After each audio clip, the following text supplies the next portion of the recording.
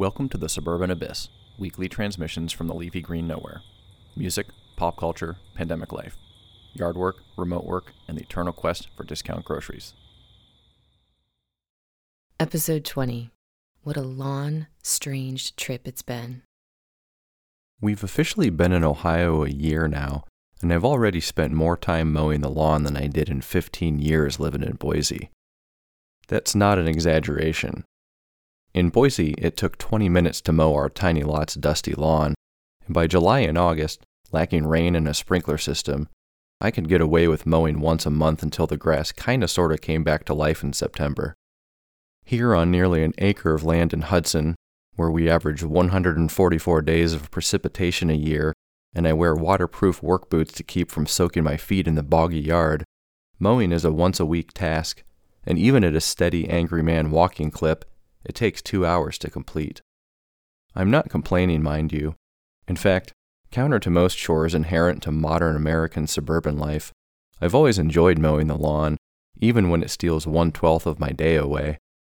Mowing gives me time to think, to process, and otherwise swim laps inside my head as I push the mower back and forth across the lawn in 120-minute increments. 2/3 of the way through, I run out of gas and have to refill the tank, and this forced break provides ample opportunity to rehydrate and, when the mood strikes, chase the water with a cold afternoon beer. The sensible and/or wealthy ones in town own riding mowers or farm out the job to professional landscapers, but my bullish blue-collar roots won't allow either, and besides, I want the exercise, mentally and physically. Lastly, but most importantly, I found friends to keep me company on the grass in the Grateful Dead. I like the Grateful Dead quite a bit. I like the janky young Dead of the 60s, the polished country rock Dead of the early 70s, the fluid, funky post-hiatus Dead of the late 70s. I own a Skull and Roses shirt and a full concert recording on vinyl. Our daughter Magnolia was partially named for the Dead song. The band played a pivotal role in the first cross-country road trip I took with my two best friends, and I fondly remember our off-key sing-along to American Beauty as we careened down paved switchbacks in the Rockies that were as awe-inspiring to three Midwestern boys as Everett Base Camp must be to seasoned mountaineers. That all might make me a dead guy, but that doesn't mean I identify as a card-carrying deadhead. That's not a line in the sand, mind you, just a point of fact. I've never felt a part of anything, especially when it comes to music scenes. Following a spontaneous trip to Indiana last week for the first night of a 3-show run at Deer Creek, I've now been to 6 Phish shows, and as much as I've enjoyed myself every time, the neutral observer takes over pretty quickly, and stepping into their world, and I'm talking the band, the fans, the whole roving micro-society that formed around the music, I feel like I should have a just visiting sign hanging from my neck. But I've kinda sorta felt that way about everywhere I've lived too, so where does that leave me? I'm not necessarily a loner, but even when I'm deep inside a scene and surrounded by people, even like-minded people, I feel like I'm on the outside looking in. With the Grateful Dead, I was late to the party anyway. In high school, the Dead was just another t-shirt band I ignored. There but not there in the Falls High hallways with the Black Sabbaths and the Panteras, and no one in my life offered a proper introduction. Once I started listening to roots and country music in college, eventually I found my way to the Dead, and specifically American Beauty and Working Man's Dead. The live stuff would come later after I met my eventual wife Erica, who saw the Dead once in 1995 right before Jerry died, and was deep into the jam band scene when we were introduced. If you're a music fan, chances are you have dipped your toes in this world and or developed a strong opinion, pro or con, on representative acts like the Grateful Dead and Phish, and no matter where you sit, it's likely you know people who love these bands like family or hate them with a frothing mouth passion. When it comes to the latter, usually after a little digging you can deduce that the person in question does not so much hate the band as they hate the band's fans, or perhaps sees something in them they hate about themselves. And I'll admit I've been that person. Shortly after high school, having listened, from start to finish, to a cassette of Junta we found in my friend Andrew's cousin's car he was borrowing, I decided that I hated Phish. But really, it was more about the douchebags I already hated who started showing up at school wearing Phish shirts and blathering incessantly about the live shows. Or maybe it was more about something I felt was missing from my life. Years later, it took bluegrass, Zappa, and a wife with trusted taste in music for me to finally come around, and I am grateful I gave Fish a second chance. And while defending the dead is not a hill I'll die on, I will say that if the gospel of cosmic American music means anything to you, at the very least American Beauty and Working Man's Dead deserve your attention and recognition. Otherwise, you're probably trying too hard to dismiss what you hear or hate on someone for owning patchwork pants.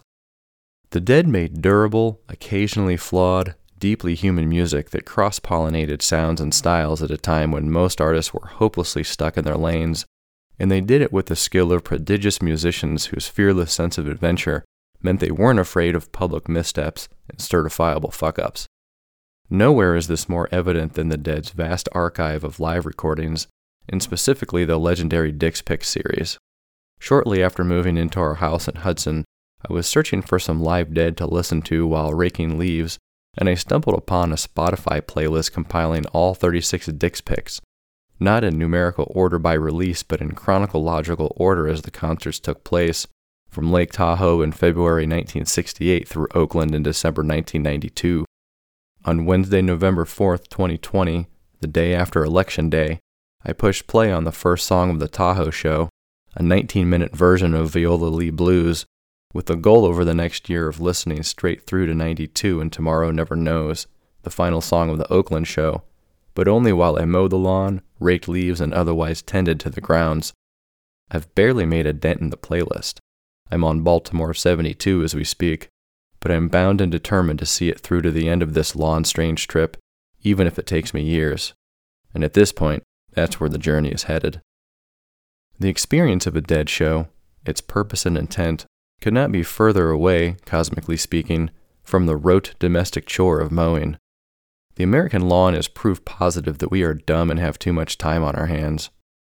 I believe in extraterrestrial life, and I'm convinced that at least one, and possibly multiple, alien civilizations have observed the amount of time, money, and resources we put into land that yields nothing to eat and serves no practical purpose, and determined that we're not worth the trouble. The irony is, even as I acknowledge how ludicrous the activity is, I really like mowing the lawn, and the night before I returned home from my second trip to Boise this summer, I was looking forward to mowing so much that I dreamt about it. That said, given the choice between mowing the lawn or standing on the lawn at an amphitheater, I'm always going to choose the latter. Music is a portal, an escape hatch that can free you momentarily from the worries and responsibilities of your reality, a place to lose yourself in a summer evening, however fleeting, before another Monday hits. Whenever those moments are out of reach, whether due to a pandemic or the churn of adult life, I found that turning to live recordings from the likes of the Dead can help fill the empty spaces and help me lock into a groove with whatever I'm doing, whether it's driving, writing, or mowing. Most of the 36 volumes in the Dick's Pick series are longer than my mowing sessions. Some are longer than 2 sessions.